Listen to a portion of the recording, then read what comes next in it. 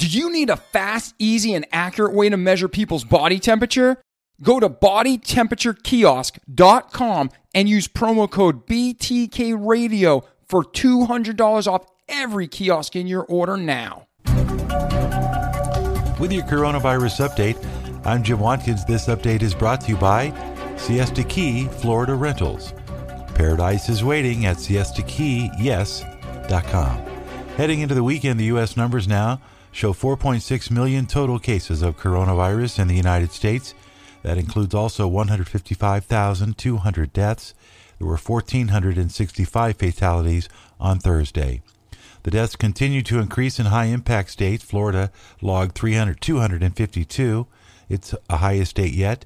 Texas logged 322 deaths on Thursday. Arizona with 172. California with 114. And South Carolina reported 52 fatalities from COVID-related illness.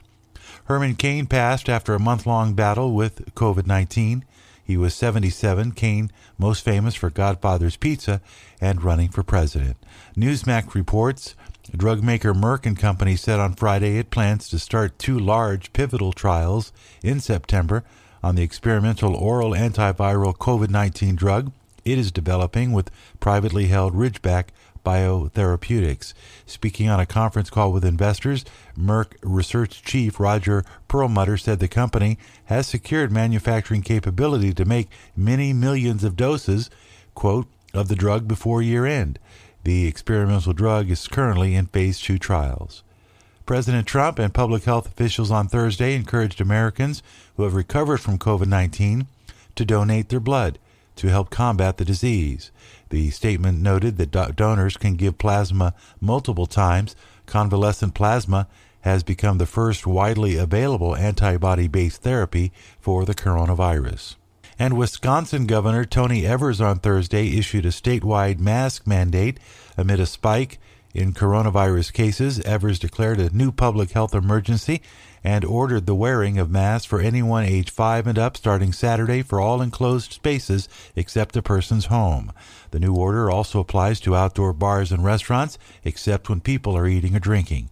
Violators could be subject to a $200 fine. The mandate is scheduled to run through September 28th.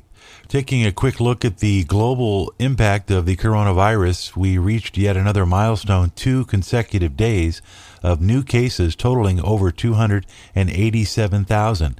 And in terms of global deaths, we did have a slight drop from 7,000 to just under 6,500 total deaths in 1 day period. For more news and the latest information on the coronavirus, follow us online at thehumanreport.org.